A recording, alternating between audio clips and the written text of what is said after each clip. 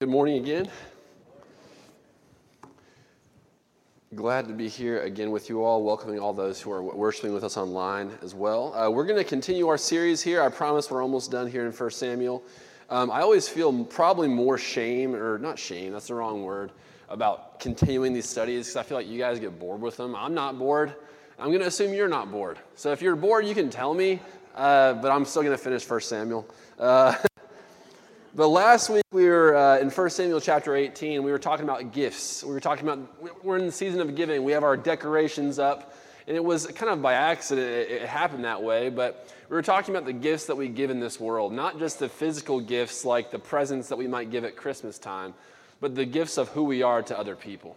Right? We talked about the two different people between Jonathan and Saul. The gifts they were kind of putting out into the world.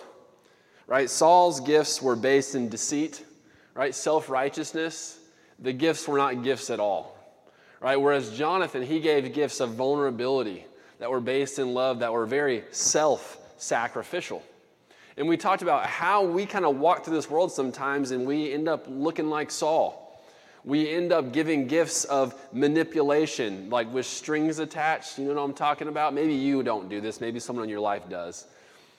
But sometimes we want to, give these gifts and expect something in return. Maybe I'm going to act a certain way to this person so that they do whatever fill in the blank it is.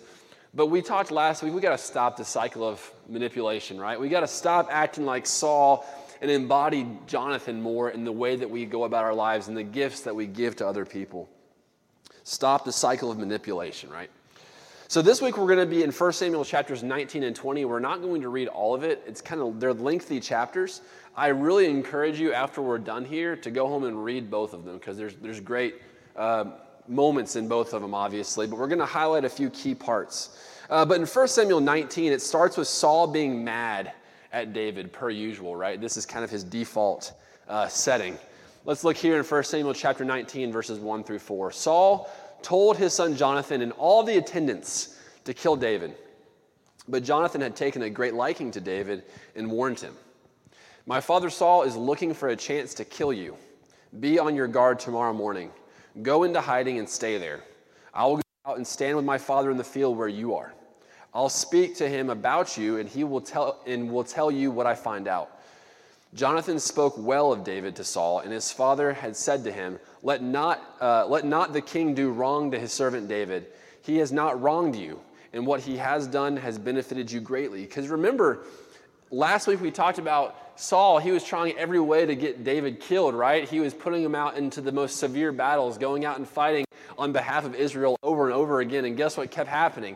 David kept being successful. So in a way, David was succeeding even though he wasn't supposed to. And what Jonathan is trying to point out to him here is saying, hey, even though all these things are going on, you still look good by David existing, okay? You should allow David to exist. He's done good things for you. So Jonathan keeps David in the loop, and he's kind of telling him what's going on here. And so at this, Saul listened to Jonathan and took an oath. "As surely as the Lord lives, David will not be put to death." I don't know how sincere. I can never take Saul very seriously because we're about to read here that this is not going to be how he lives his life, right? He can say these things, but it's not how he lives his life. This does not last very long. Look in verses 9 and 10 here with me. But an evil spirit, remember the evil spirit that keeps coming to Saul here. The evil spirit from the Lord came on Saul as he was sitting in his house with his spear in his hand. While David was playing the lyre, Saul tried to pin him to the wall with his spear, but David eluded him.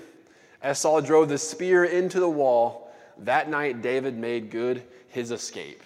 Wild turn of events for our guy Saul.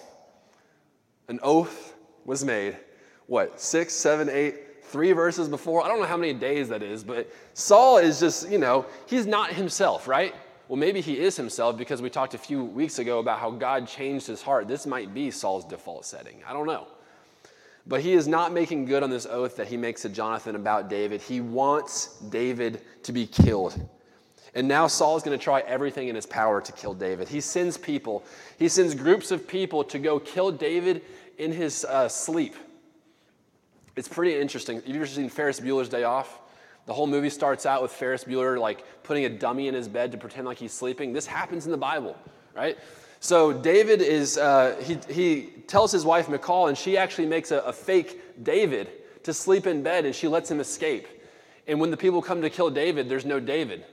And Saul gets really mad at Michal, right? But nonetheless, Saul has got to kill this guy. So he sends group and group and group, and in the process, David has gone to flee, and guess who he goes to flee with? Our guy Samuel. Right? We haven't heard from Samuel in a long time, but he's with Samuel, and Saul keeps sending people to go kill David. But guess what happens to every single group that Saul brings to kill David? They don't kill David. Right? They start actually prophesying in the name of the Lord. They get in proximity to David, and all of a sudden it seems like God changes their hearts in a minute, right? And so they're out there prophesying. Group 1 fails, they're prophesying in God's name. Group 2 fails, same thing. Group 3 fails, same thing. I see a pattern happening here. I see a little bit of insanity happening here as well. So in order to break the cycle of insanity, finally Saul says, you know what? I'm going to go myself. I'm going to take care of whatever's going on here. And actually, he's not going to, because this is what happens in verse 22. Finally, Saul, he himself, left for Ramah and went to the great cistern at Seku. And he asked, where are Samuel and David? Over in Naworth at Ramah, they said. So Saul went to Naworth and Ramah, but the Spirit of God came even on him. And he walked along prophesying until he came to Naoth. He stripped off his garments, and he too prophesied in Samuel's presence. He lay naked all that day and all that night. This is why the people say, is Saul among the prophets? Wild turn of events here for Saul. But not that wild, because if you remember, I don't have it here. In 1 Samuel chapter 10, remember this exact same thing happens when he's first anointed by Samuel? You'll remember this in verse 9. Chapter 10. As Saul turned to leave Samuel, God changed Saul's heart. All these signs were fulfilled that day. When he and his servant arrived at Gibeah, a procession of prophets met him. The Spirit of God came powerfully on him. Ding, ding, ding. Okay?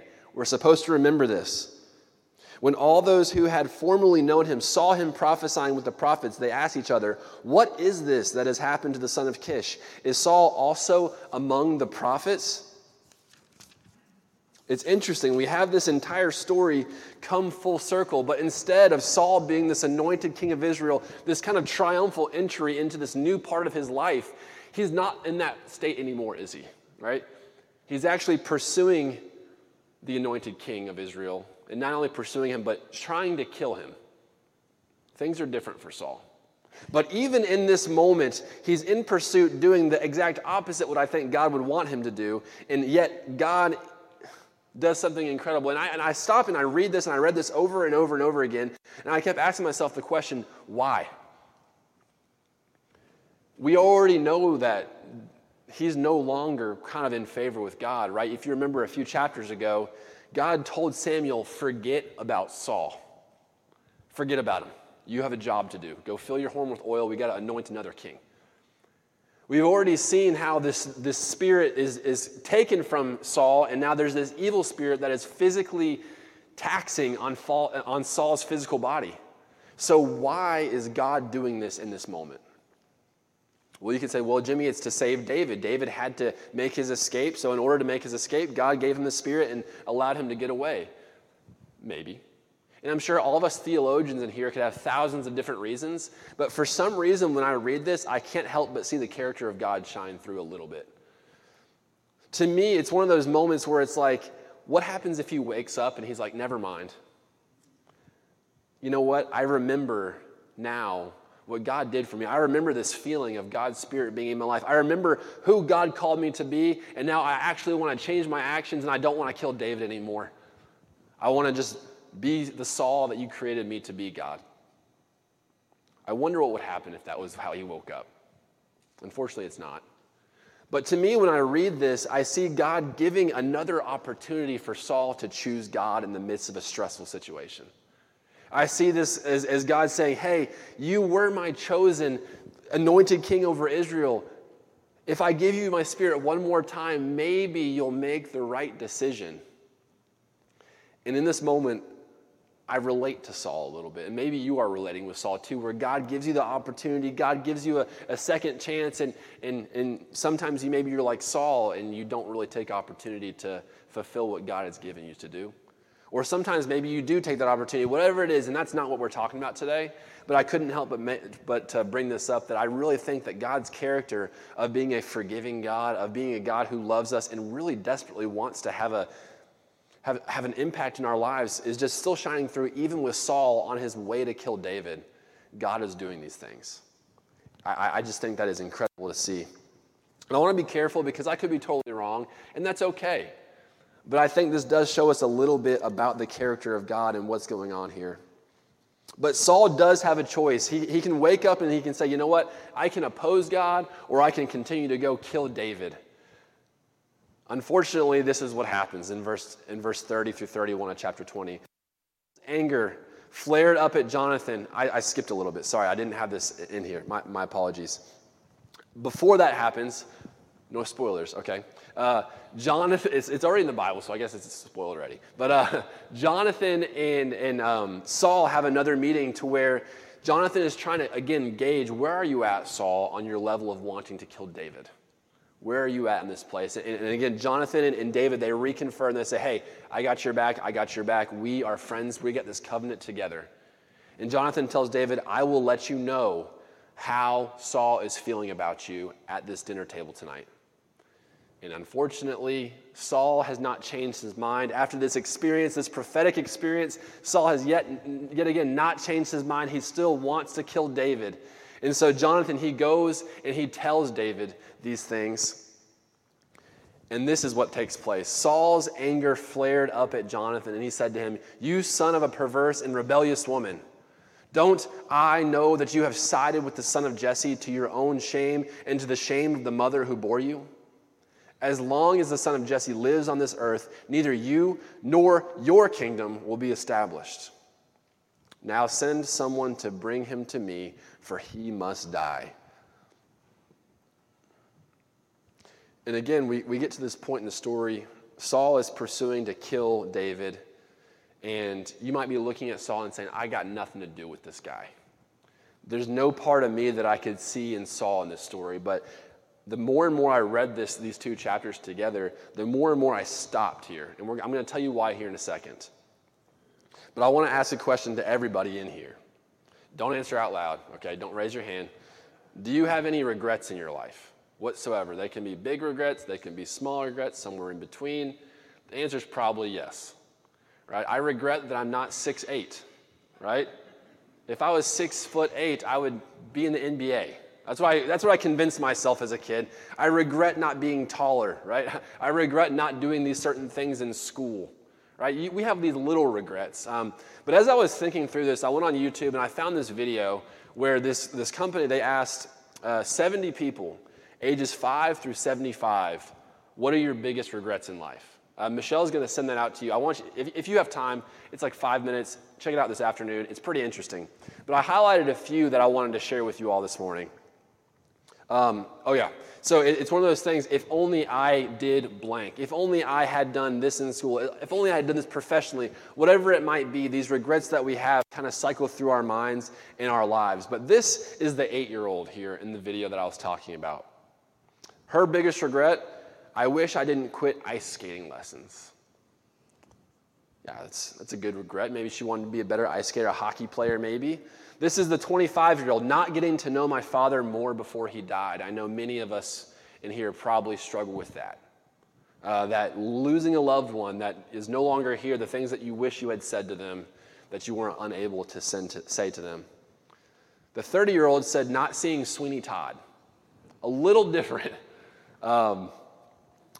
Regret, I'm not sure about that one. The next one, this one cut deep. The 54-year-old man here said, not giving my father more ice cream before he died. Very sad, just to imagine that kind of interaction that he's kind of carrying around with him as an adult. And the 66-year-old man said, not knowing then what I know now. And I'm sure many of us kind of can nod our heads along to some of these. I encourage you again to watch the video maybe later today. But some of the people in the video said, I have no regrets.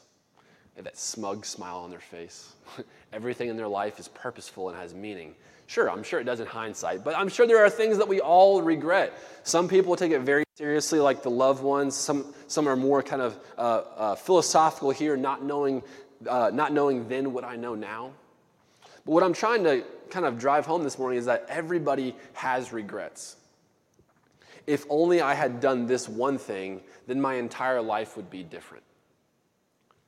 And it's sometimes fun to think about those things and kind of run simulations in your mind. Oh, if I got this job at this age, I could be this place professionally and do this, this, and this. I could have this much money. I could do these, whatever it might be. Or it's, if I wish I had kids earlier because then they would be out of the house and I'd be still young. All these things that you might be thinking. I don't know what it is. But we all have these regrets in life. And when I watch this video and I think about my own life, I return back to 1 Samuel chapter 20. And I can't help but hear this feeling of regret from what Saul is sharing with Jonathan. Right? It's not just about David being this guy that he has to kill. It's about everything else as well, right? If only I had been the person God called me to be. Maybe that's what's going through Saul's head this morning. You just think about all the things that God gave Saul. Think all the things that the opportunities that Saul had time and time again to reconnect and actually be the person that God called him to be. And then we get here, 1 Samuel chapter 20, and I read this and I can't help but hear the regret. As long as the son of Jesse lives on this earth, neither you nor your kingdom will be established. Now send someone to him to bring him to me, for he must die. There's so much emphasis. If you really look at that, Saul blames just about everybody else except for himself as well. Right? He blames the rebellious woman that bore him. Interesting. You brought shame on yourself. You brought shame on your mother. Your kingdom will not be established. Saul, it sounds like you are the problem with all of this stuff. It seems like you are the real problem in this situation. And I go back to 1 Samuel chapter 15 where everything kind of fell apart. Samuel said to him, I will not go back with you. You have rejected the word of the Lord, and the Lord rejected you as king over Israel. As Samuel turned to leave, Saul caught the hem of his robe and tore it. Samuel said to him, the Lord has torn the kingdom of Israel from you today and has given it to one of your neighbors, to one better than you. That hurts me to even think about for Saul. He who is the glory of Israel does not lie or change his mind, for he is not a human being that he should change his mind. It's done. It's over. But yet we are here in 1 Samuel chapter 20 as long as the son of Jesse lives on this earth. David's the problem, right? That's what it says right here in verse 15, right? If we're Saul and we're thinking illogically, the Lord has torn the kingdom of Israel from you today and has given it to one of your neighbors, to one better than you. As long as the son of Jesse lives on this earth, neither you nor your kingdom will be established. It's David's fault that I am where I am today. If only David was dead, if David never existed, maybe there'd be a chance that God's Spirit would never have departed from me. Maybe there's a chance that I could still be the king of Israel and my son could be the king of Israel and nothing bad could ever happen to us again. If only David was dead, then everything would be better. Unfortunately, that's not the case. Unfortunately, it has very little to do with David, right? It has very little to do with the actions that he takes because we've seen whenever David does anything thus far, David's going to have some problems later, okay? I get that. But thus far, when David does something, he's always attributing it to who? God. It's never about David, yet Saul wants to make everything about David. Do you see how the dissonance there? That Saul is making everything about David, and when David's like, no, it's not me, it's God working through me, and Saul does not see it. And I can just, in this moment, I don't want to, call Saul foolish because up until this time, I don't really relate too much with Saul. But when I see this and I hear that regret and I feel all the things that he's feeling in this moment, it's like, man, I felt that way too. I felt regret. I felt this kind of separation before in my life. And I don't know what to do with it sometimes. So the question I want to ask this morning to kind of bring ourselves into Scripture is, how do Saul's regrets show up in our lives? This idea of, if only I had blank, if only I had done this, what could have my life wound up to be? How do Saul's regrets show up in our lives? The first thing is that we believe that we can get rid of sin on our own, okay? This is kind of the fallacy that is Saul's life, that he receives the Spirit from God. He receives all these blessings. He's doing these things where people see Saul, not see Saul, see Saul, and they're like, wait, is Saul among the prophets too? Who is this son of Kish? These people, they see him and they're like, this is not him. This is a different person. This is Saul. It's his body, but that's not Saul. God literally changed his heart, changed the trajectory of his life. But Saul forgot that along the way. Right? From the 1 Samuel chapter 15 verses that we read, remember the context that was going on? Is that they were supposed to go and they were supposed to annihilate this group of people. And that's all they were supposed to do, right? But then what did Saul do? He didn't do that. He brought some people back. He took some of their plunder. And when Samuel called him out for it, Saul's like, I did it all for God. And Samuel's like, no, you did not do it all for God. But then he tries to make all these excuses. He tries to make all these reasons why he did it. Oh, I'm going to give the first fruits to God. I'm going to do all these good things for God, and it's going to be awesome. Trust me, Samuel. That's not the way it really works, because when we get into that cycle where we believe we can get rid of our own sin, where we can manipulate the things that we do in order to please God in the way that we want to please God, we got it twisted along the way somehow. We cannot get rid of our own sin. I talk about this with teenagers all the time. We talk about different kind of addictions, not just with teenagers, with anybody. But a lot of times teenagers, they want to kind of keep that kind of stuff to themselves. And it's not just teenagers, right? We should all be nodding our heads along a little bit. When we have these addictions, these things that we struggle with, we want to keep them to ourselves. Because if we tell other people, then they're going to know. And they're going to think certain things about us.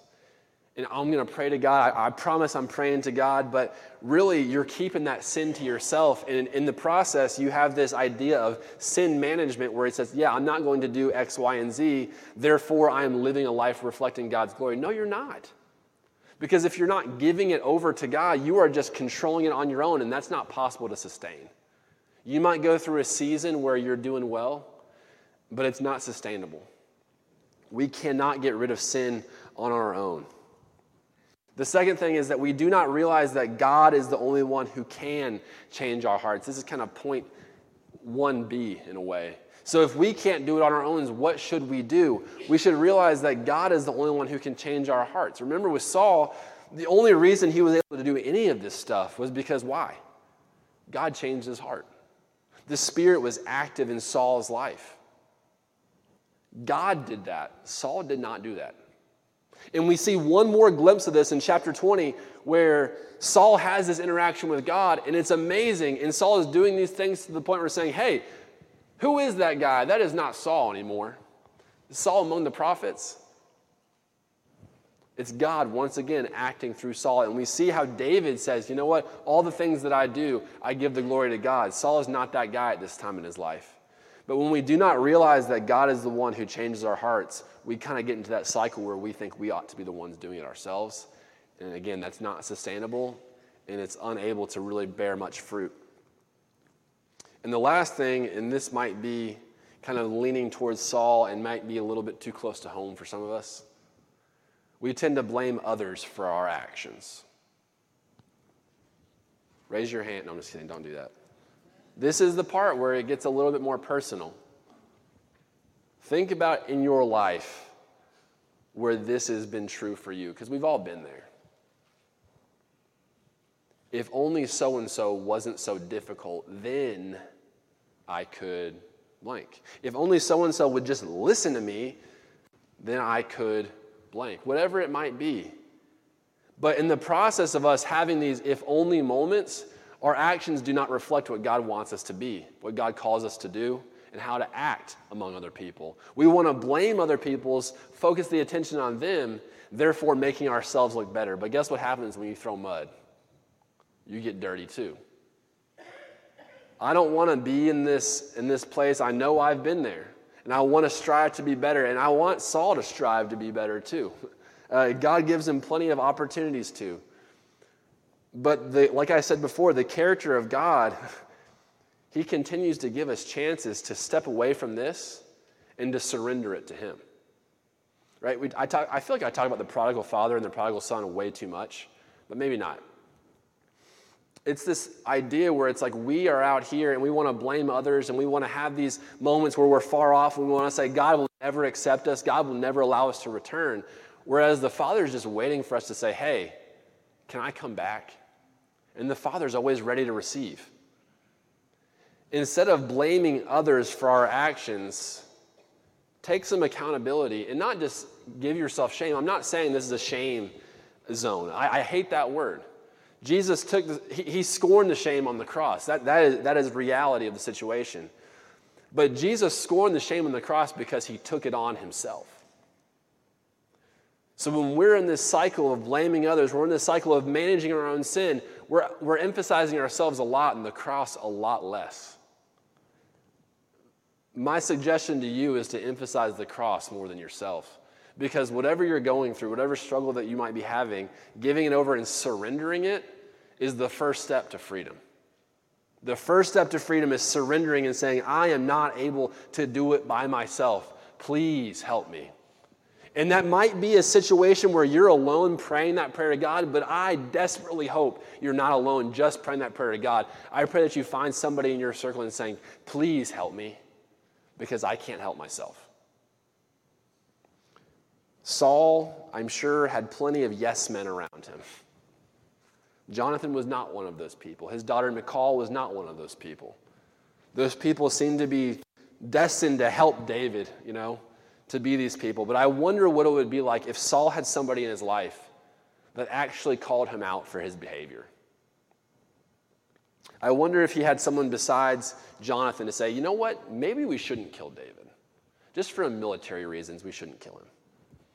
Maybe we shouldn't do this. Maybe you should actually be the person God called you to be.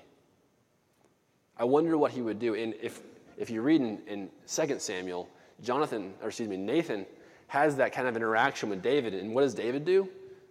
He turns his heart to God. I wish that we could have a different story for Saul. But this is the story that we receive. And sometimes the failures are more of a benefit to us than the triumphs are. So my prayer is this morning that we look at Saul's life, we see the regret that he's speaking out here. If only David didn't exist, then I would have my kingdom still. You would have your kingdom still. And see through all that. How do you see your life? Do you have more regrets than, optimistic moments in your life? Do you have more things that you say, if only I had, then I would be? I pray that you stop that cycle this morning and see what God has given you to be and to do today.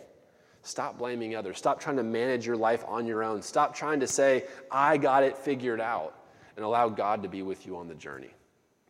Let's pray. God, I thank you for this time, and I thank you for giving us this real moment here with Saul. We often really can't see ourselves, I think, in this story. It might feel removed, but really it's not. These human emotions are still very, very active today. And I just pray that we're able to see that, and we're able to see how regret can really tear apart our lives. And we look at the regret and we forget about the redemption that we find in surrendering to Jesus. God, help us this morning to have ourselves a posture of surrendering ourselves to Jesus so that we are not doing it on our own. Help us to not blame others for the actions that we take, but own them, but not just own them in a shame cycle, but to give that over to God and say, God, please help me with this. Embrace me like the Father embraced the prodigal son. God, please help us this morning to find whatever we need, to just find the peace that only you can give. It's in Jesus' name we pray. Amen. We offer up this time as time to come forward if you have any needs at all. And if you're struggling, if you have deep regret, and you're saying, you know what, Jimmy, that's good in theory, but in practice, it's useless, I pray that you come talk to somebody today. It doesn't have to be me. It doesn't have to be an elder. It doesn't have to be anybody in this room. But I encourage you to find somebody here because we do care for each other, right? Please nod your heads if you're with me, okay? We do care for each other, and we do want to know and to be in each other's lives. But if you have any needs at all, please come while we stand and sing.